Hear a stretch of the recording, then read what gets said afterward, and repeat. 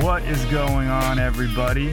Welcome to another episode of NRS, Not Rocket Science, the podcast about tech, culture, subculture, everything in between. It is Tuesday, June 5th. Man, I can't believe it's June. Good day in New York City. Weather's pretty good. I know. I think it's becoming tradition that I just give you guys a weather rundown of New York City for some reason. Usually I do these podcasts right when I get home from work and I'm walking from the train. So it's on my mind because I'm cooped up in an office all day designing screens. Anyway, hope you guys are doing well. This episode will be slightly, just a tad more structured than past episodes. I mean, one part of doing this podcast is just trying to improve personally, yourself, the show, everything. You know, I'm always looking at this as an exercise of improvement. And one of the things I try to do is I listen back to past episodes and try to figure out what works, what doesn't. I'm doing a lot of silly shit still on these things, like smacking my lips way too much. I had no idea that was even a thing that I did. I'm still not convinced I do that in real life. It just might be something I do, like saying like all the time to fill the blank spaces. But anyway, besides that, I feel like I'm just rambling too much, and I wanted to make this whole thing kind of like a free flow, conversational, I guess very one-sided, but kind of open-ended, free-flowing type of podcast. I just don't want it to be like those corny talking head cable shows, whether it's politics like CNN, Fox News, or ESPN with sports, where they have these corny segments like buy it or sell it or something stupid like that. I didn't want it to be that structured with bits, but I realize when I'm talking for like a half hour straight, it can be a little jarring, so I'm trying to break it up a bit. I think going forward, what I'm going to do is have a main focus of the day where I kind of deep dive into something. And then I'll do just a weekly rundown of current events that have to do with tech, culture, music, fashion, etc. Call it Read and React. Yes, I'm going to do the exact thing I said I didn't want to do. But I think Read and React is pretty basic. Nothing too showy or cheesy or talking head cable television-y. Anyway, today, this is an episode I always planned on doing, or at least talking about. Maybe I'll do more episodes about it down the road, but when it comes to at least tech playing a role in fashion, the streetwear craze is always kind of the epicenter of that to me, with apps being created now for like exclusive drops and resells and all that good stuff. And to me, the pinnacle of all of that is with the brand Supreme. Anyone that's into like streetwear fashion or just hip-hop subculture, fashion subculture, any it's super mainstream at this point. But I wanted to do a Supreme episode for a while because Supreme is a brand that kind of grew parallel with me in my adolescence, and it's really interesting to see the juggernaut that it is today, and I remember clearly what it was when I was a kid, because I was just getting into all this stuff. And like most kids in the suburbs, you know, there was a phase where I was skateboarding and all that shit. So I wanted to do a deep dive on Supreme and talk a little bit about its cultural emergence and kind of break down why it happened in the way that it did. I always grew up outside of New York City, and I used to go into the city, go into the Lower East Side. And I remember seeing that logo worn by skateboarder kids when I was like 8 or 9 years old, maybe even younger. So it's been something that just kind of stuck with me forever. And I just think it's a really interesting subject. Plus, it ties into current events because if you're not into fashion, you might not know this, but last night, Monday, January 4th, there was a huge fashion award show in New York City called the CFDA Awards. They're basically like the Oscars for fashion designers. CFDA is kind of like the Oscar committee. It's the Council of Fashion Designers of America, I believe. And Supreme took home, I think, Menswear Designer of the Year, maybe something else. But I remember seeing it on Instagram stories, Supreme taking home some awards. So I had no idea that was even happening until yesterday, but it's on topic, so it further validated me doing this episode. So, Supreme, what the hell is it? If you don't know Supreme, if you're more a tech guy, you might have heard of it, you might have seen the logo, but you're not really. Man, I feel like every episode, some dude outside is riding a motorcycle. Anyway, if you don't know much about Supreme, it's a streetwear brand. It was founded in New York City in the mid-ish 90s by a dude named James Jebbia. He is from the United States, but he grew up in England and then moved back to New York. And just kind of like worked in stores, retail. And he struck a relationship with this guy named Sean Stussy. And for those of you who know streetwear, you know the name Stussy. You know the brand Stussy. Stussy's the OG streetwear company. That's really more of like a surf company, but they kind of kicked off this whole like idea of streetwear. I'm sure there's hypebeasts out there that will argue this. I'm a casual fan of all this stuff. I'm not all up in it, but to me, from what I understand, Stussy is considered the brand that kind of kicked off this whole streetwear, urban wear phenomenon. And the founder of Supreme worked with him for a while, but Supreme started in 1994, and Sean Stussy retired in 1996, I believe. So there wasn't a whole lot of actual overlap. Before James Jebbia started started Supreme, he worked with Sean Stussy. But anyway, for a brief moment, they were working together. That's the point. So Supreme opened up their first store on Lafayette Street in the Lower East Side of Manhattan. And what's crazy is there's like a real scene going on at that time in Manhattan. At the time, it wasn't a scene the way like punk rock in England in the late 70s was a scene. It wasn't like an established mainstream scene.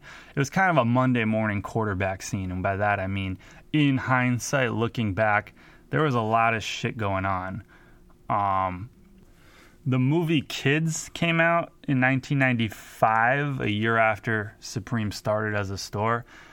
You know, that crazy movie? I think it was like Rosario Dawson's first movie. It was basically just portraying teenagers in the East Village in the 90s. And what's crazy is that movie like created a real scene that spawned the growth of brands like Supreme and others. Zoo York was another big one, which I'll talk about later. But you had Chloe Sevigny in it, who blew up and became a huge movie star. You had Harold Hunter in it, who is a cult figure now in the world of skateboarding, skate culture. He unfortunately passed away about, I think, 12 years ago of a drug-related heart attack. But Harold Hunter, he's a major cult figure in the skate world. And Supreme was kind of just popping off on the underground level right around that time. So it's crazy how all that kind of works together. One thing that I like to study when it comes to culture is just these organic pockets that sprout multiple success stories, whether it be movie stars, clothing brands, but when they're all happening at the same time, there's kind of like this energy. A lot of times it's how music scenes start out, like grunge in Seattle, but even on a smaller level, like dubstep in Croydon, South London, back in the mid-2000s. There's just this energy there, and it spawned this global explosion. I know dubstep's considered like cheesy now, but the dubstep that happened there influenced, the Skrillexes and all that. It didn't actually sound all mechanical and it didn't sound like that. It was more just deep, heavy bass music with like tribal elements. The BPM was still 140 BPM, if you know about beats per minute and beat matching and all that stuff. But the sound was totally different. Anyway, I'm going off on a tangent here, but the Lower East Side youth culture in the 90s was clearly, now looking back on it, a scene that spawned a lot of influential shit. And I was too young to know whether at the time people were aware of that or not. I'm assuming they weren't. I mean, the kids' movie was a big deal, but it was a big deal more so because of more due to the content of the film and the rawness and how you had these teenage actors doing all this crazy shit. It wasn't so much because of its cultural impact at the time. But anyway, to me, there were a few factors about Supreme that led to its success from a strategy or like branding standpoint that gave it an advantage over other streetwear or skatewear companies at the time, because that's what Supreme was. It was like a skate shop.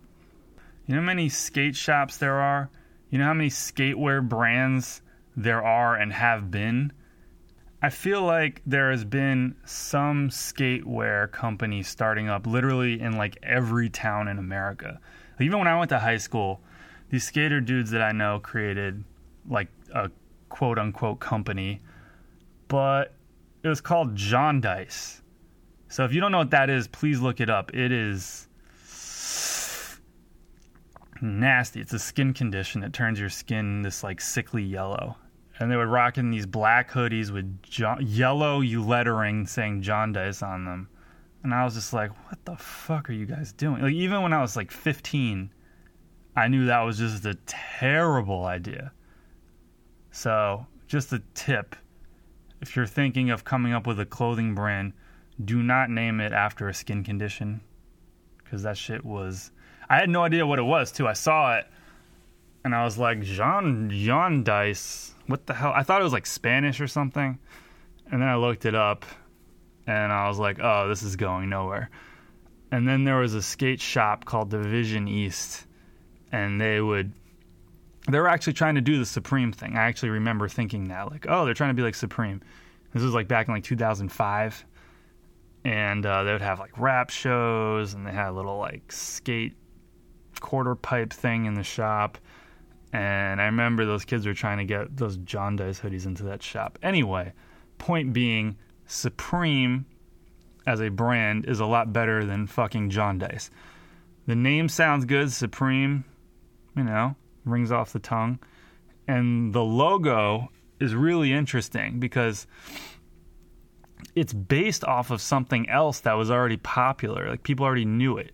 So the Supreme logo is based off of the work of this famous conceptual artist in the 60s, maybe 70s too, named Barbara Kruger. And she's basically like, she just put these crazy collages together that made statements on identity, politics, etc. But she had a very specific style, and her style was the Supreme logo style. It was that same red in a rectangle with the same font, which is Futura Oblique, I believe, or Futura Bold Oblique. Futura is a great font if you're not a designer or a type nerd, and it works really well with geometric shapes like that rectangle in the Supreme logo. To me, that's why it works. And I learned that from this dude, Chris Do, who's a big-time influencer in the design world. He runs this online school called The Future and a design agency called Blind, if you want to check him out. Super boss. Anyway, So Supreme's logo is like those skate graphic tees that are like the Jaws movie poster with some streetwear brand instead of Jaws. Like, it's just a reinterpretation of something that already existed. And I think it's the first global brand whose logo is just a lift of something else, which is really interesting to me because it's kind of surpassed, Barbara Kruger's artwork at this point. I think they even collaborated. I think I've seen a Barbara Kruger Supreme collaboration before. So to me, that's crazy. I've never even heard of that other than Supreme. I probably am wrong, and there's a lot of famous artwork based on clear aesthetic styles of designers of the past.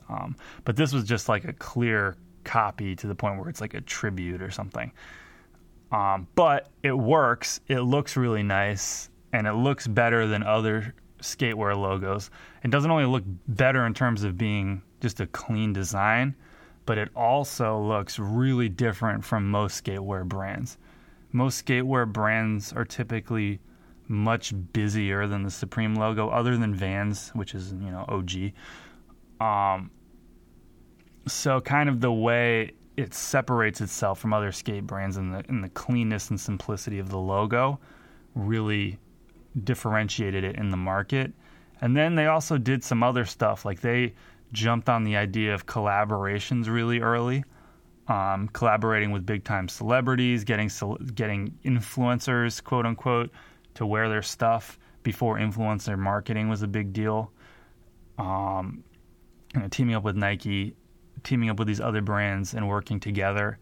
All that stuff was really forward thinking for the times. And now collaborations are just commonplace in streetwear. But Supreme was, in my memory, one of the first brands to really do it and take off. And when I look at Supreme and I look at another early mid-90s New York brand like Zoo York, it's really easy to see the growth that Supreme had. They had a much cleaner aesthetic.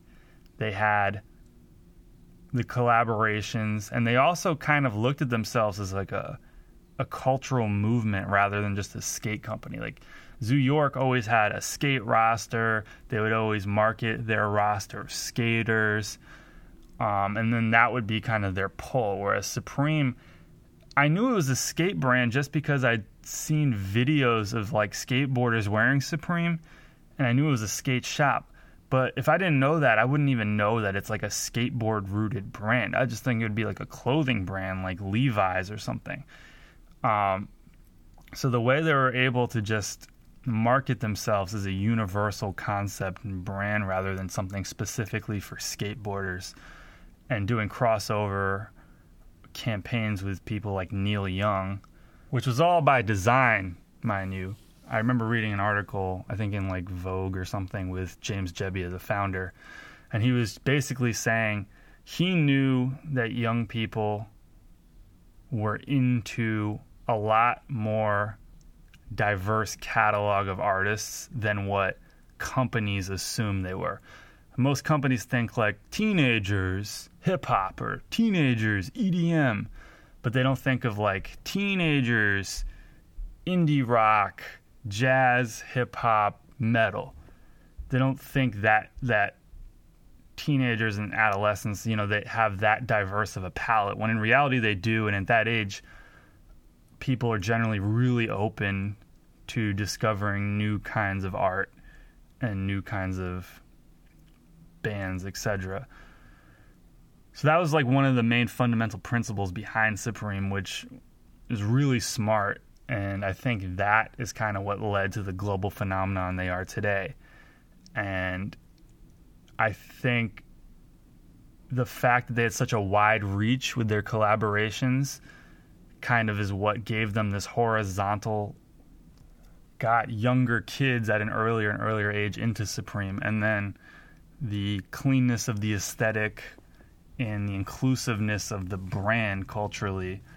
And then also just the clothes themselves, which I'm not going to buy a $300 Supreme hoodie or t-shirt or whatever, but I will say that their clothes look very good. And you need that. I mean, that's like the fundamental first check mark on the list that needs to be written off if you're going to create a brand like Supreme.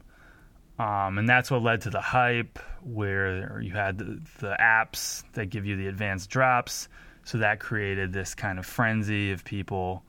I mean, there already was the hype. The hype was there. The hype was growing. But that kind of helped build the hype and led to the people waiting in line overnight and all that for the new drops. And I think when technology and smartphones became a thing and apps became a thing, it just kind of threw some rocket fuel on the whole craze, because now it became kind of a game. Like, are you going to get this exclusive here? Are you going to get this exclusive there? But that wouldn't have happened if Supreme, from the onset, didn't make these really smart decisions regarding their brand and their aesthetic to differentiate themselves from other brands like Zoo York, who, Zoo York now sold on the racks for sale at JCPenney. They were bought, I think, by Marc Ecko and then sold to some big conglomerate corp that basically pimped it out and is now just one of these JCPenney Marshall brands. You know what I mean? It's crazy seeing how at one point they were kind of the same. Like when I was in middle school back in the early 2000s, like 2000, 2001, 2, like I, in my head, lumped Supreme and Zoo York into the exact same category. Now I was like 12, so I might have been off base with that. But the kids that were wearing Supreme shit were also wearing Zoo York shit. And like there was not a clear hierarchy over which brand was superior. They're kind of all the same thing. And that didn't really change for me until like, I don't know, maybe I was in college or something.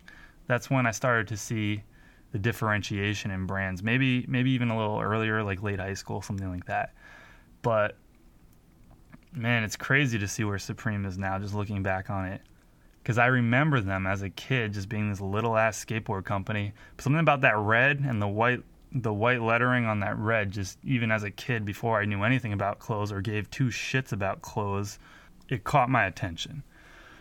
So I'll leave it at that. I just wanted to give you guys some background on Supreme and kind of dig deep a little into what about their brand works and why it's this cultural juggernaut that it is today, when at the same time, they were just a brand in a scene.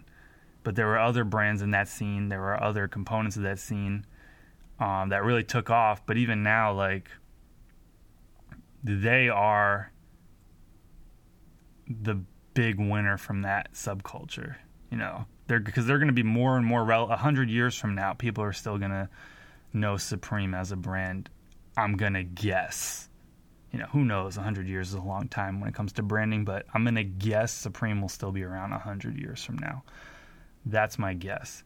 Also, there's a really cool Instagram account called That's a Crazy One, all one word, That's a Crazy One, that is basically a photo book account from somebody that grew up at that time in that scene, and they show these really cool photos about showing kids in New York in the East Village in the 90s, and they tag Supreme a lot. They're around that skate shop. They're in that skate shop.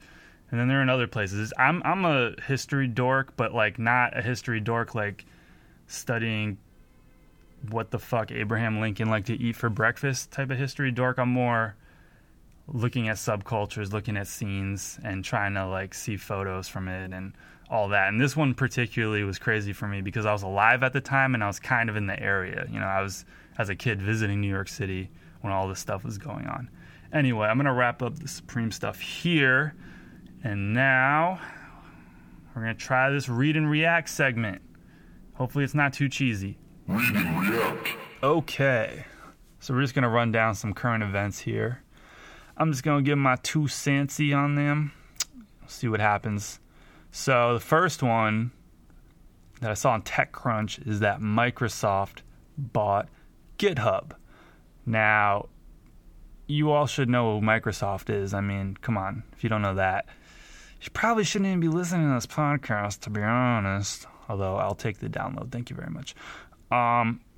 GitHub is this open source site that is a hosting platform for all kinds of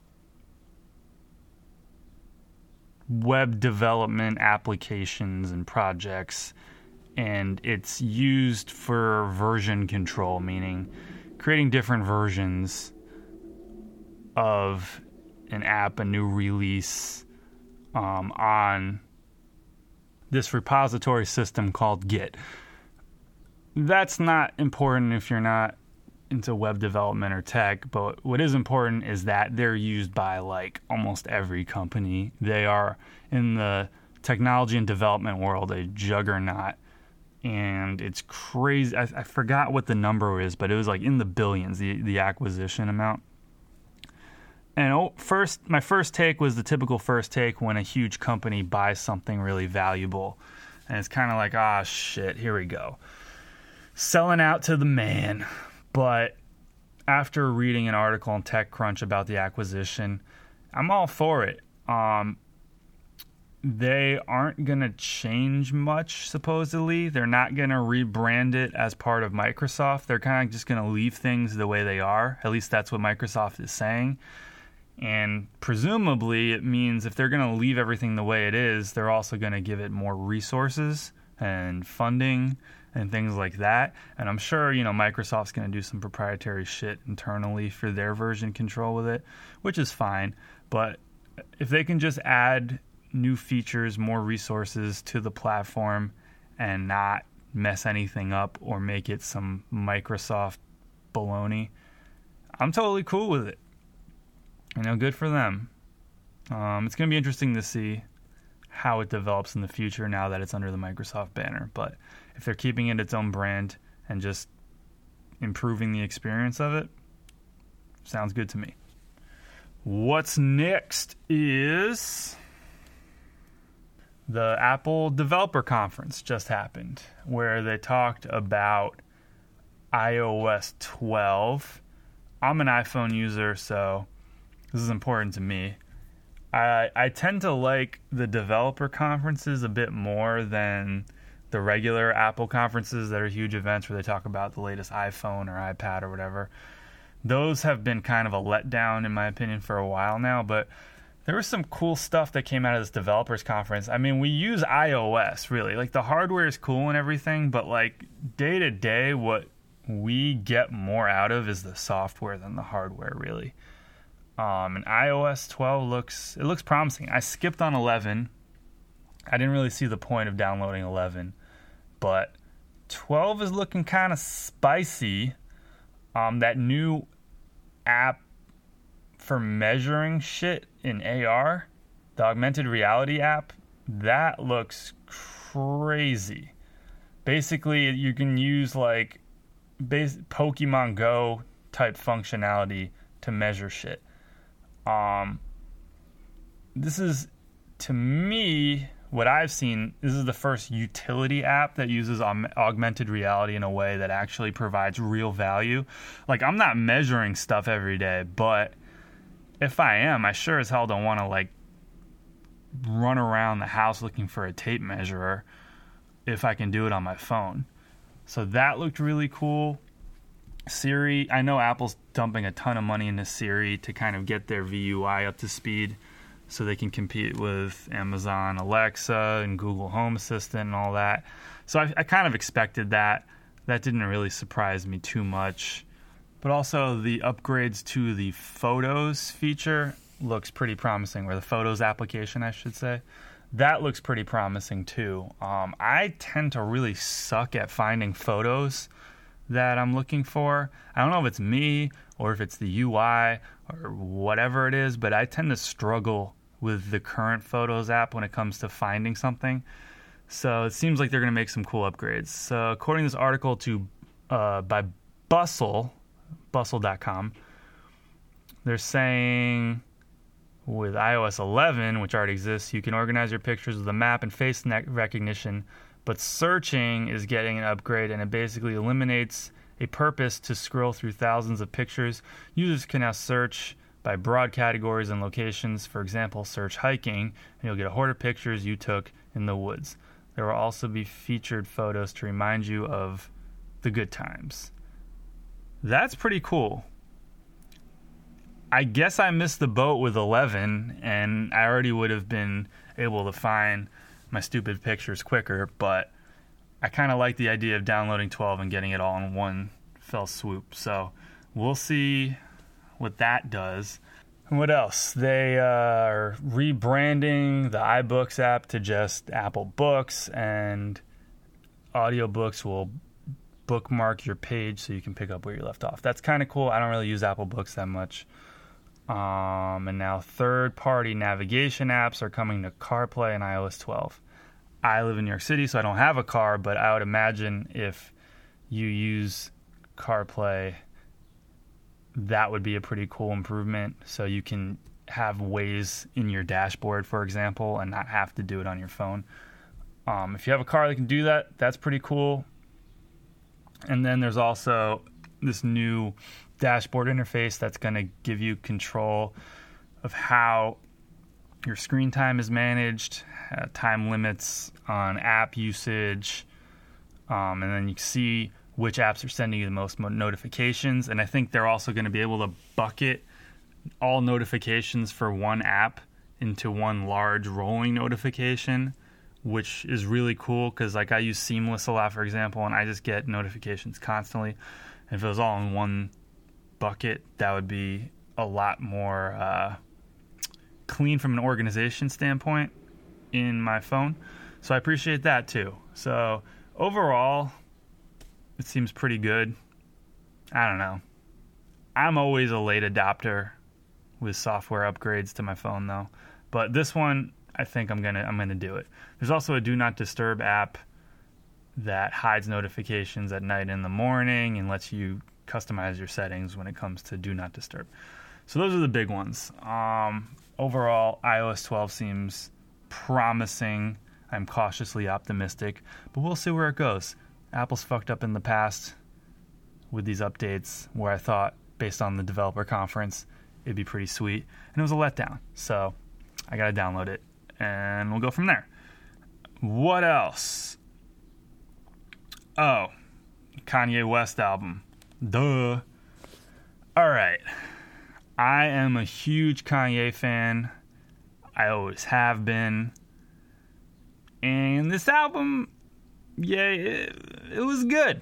It was good, but when I was listening to it, the main thought I had was, okay, Kanye is entering the middle-aged man, I don't give a fuck mode that tends to stunt your creativity a bit. It just doesn't have the thing that other Kanye West albums have. I think he is past prime Kanye West at this point, unfortunately.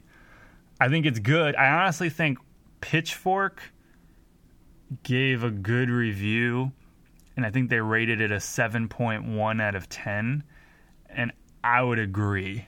It's like, it's not a clunker, you know, it's not a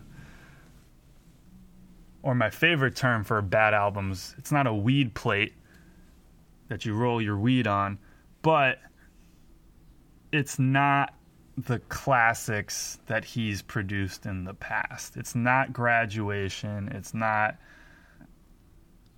My Twisted Fantasy, My Dark Twisted Fantasy. It is not even 808s and Heartbreaks, which to me, from an album standpoint, just from a musical standpoint, is nowhere near his best album, but from an influence standpoint, is his most influential album by far.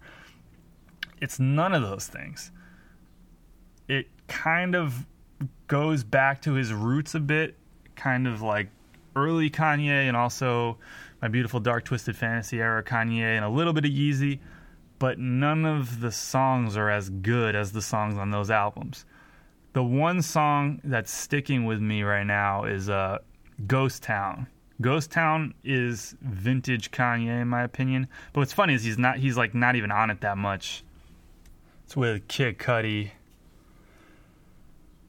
And the main star of that album, I think it's 070 Shake, is that her name? She's the one that sings at the end. Her voice is insanely good, and I looked at some of her other stuff, and it's all insanely good. That girl is gonna blow up. I hope it's 070 Shake. I'm not pronouncing it wrong. And she's from North Bergen, New Jersey. Shout out North Bergen, New Jersey. Not too far from where I grew up. And I worked with a guy when I worked at a nightclub. I worked with a dude and his business was at North Bergen. So shout out to North Bergen. She's going to be huge. But the other songs, they're just like good. They're good songs. But if they were on any other Kanye album, they would not be the highlights. None of those other songs would really be strengths on another Kanye West album. And the cover is just lazy. I mean, take it easy. Kim Kardashian's like, oh my God, Kanye just took a picture and this is the album cover. He's such a genius. He's such an artist, blah, blah, blah. I don't know, man.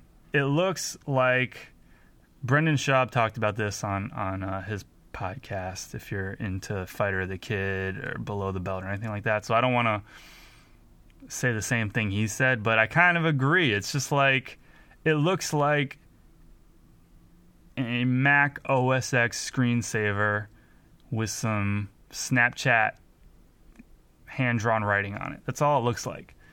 I mean, I hate being bipolar. It's awesome. It's clever. It's like a clever slogan. And there's, the viral Kanye West album cover maker where people are making their own viral album covers. But that's just because it's Kanye and he dropped a new album. No matter what the cover would be, if it's anything like this, there would be something like that, a generator like that. It's just due to the simplicity of it. But I don't know. It just looks like lazy art to me, to be honest. It's like someone past their prime, kind of an I don't give a fuck mode. My legacy's intact. I'm doing what I want. And I think his tweets that everyone's getting up in arms about are in line with that mentality. This album is in line with that mentality. But I'm curious to see this new Kid Cudi project that he's doing. Kid See Ghost. Because Kid Cudi's a little younger. I think he's still a little hungrier. So I want to see if maybe he's saving his good shit for that. I thought the beats on Daytona, the Pusha T album that he produced, the beats were a bit stronger, even though with that, compared to past Pusha T albums or Clips albums, I like Daytona. I think it's really good, but it's like one of those good hip hop albums for hip hop fans. And I tend to like albums that have a little more global appeal or universal appeal with the beats, particularly. Like my favorite Clips album was Hell Hath No Fury, and the beats were just out there. They were like these crazy out there futuristic beats that the Neptunes and Pharrell kind of curated. Daytona's good, it's just dusty sample, old school kind of beats, which work. It's a good album. And I like the beat selection a little bit better than Ye. I think Yikes, actually, let me take a step back. I think Yikes is another good song along with Ghost Town, and Yikes would be a decent track on other Kanye West albums. But those, to me, are the only two real standouts. If you guys disagree, let me know on Instagram or something like that. But to me, man, this to me marks the end of Kanye West in his prime as a musical monster. He's still very good, still super talented. It's still a good album. It's good music, but it's not that classic status that almost all of his albums to a degree. I mean, some of it's easy, debatable, but classic Kanye like Graduation, My Beautiful Dark Twisted Fantasy. Even Life of Pablo, very strong album.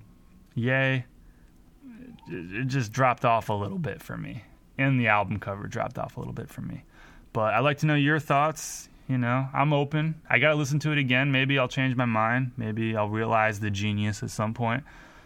And I'm still curious to see what else he got in store for us. But yeah, I'm going to leave it at that. I'm kind of at that 35, 40 minute marker on this sucker. And my girlfriend's coming back from yoga any second now. So I think I'm going to call it. Let me know what you guys think if you like this breakup where there's a main subject and then read and react where I kind of run down current events. I think it works. I kind of like jumping around subjects a little bit. I think I'm going to keep it for now. And also, I apologize for the past 2 episodes. The intro and outro music does not work at all. That outdated, big, booming horn trap shit. Not the best intro music, not the best outro music. I switched it up for this episode. I'm going to keep switching it up. I might do like 2 or 3 episodes with the same track and switch it. If I like something, I might have it stick even longer than that. But I like it being fluid. I always like making beats in my spare time, and I like trying them out on these episodes. Seeing how it flows, seeing how it fits, and maybe I'll stick with something permanently, but for now I like it to be fluid. But that last beat that I used just did not work for this podcast. It sounded kind of silly.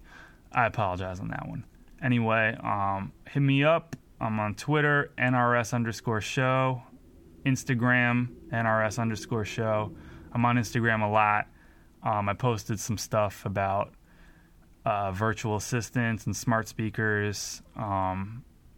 Some interesting facts about how quickly people are adopting the smart speaker. I think it's because you can get an Echo Dot for $40. So that shit's crazy. Check it out if you do not follow me on Instagram. And I'm going to try to do another one of these soon. And thank you guys for listening. Also, I'm going to put a post on Instagram soon about if you guys have any suggestions for episodes, any tech, culture, fashion, music topics you want to talk about or want me to talk about. I will be happy to hear your feedback and probably execute it. So thanks a lot, guys. I am out. Hope you guys have an awesome day. And until next time, take it easy.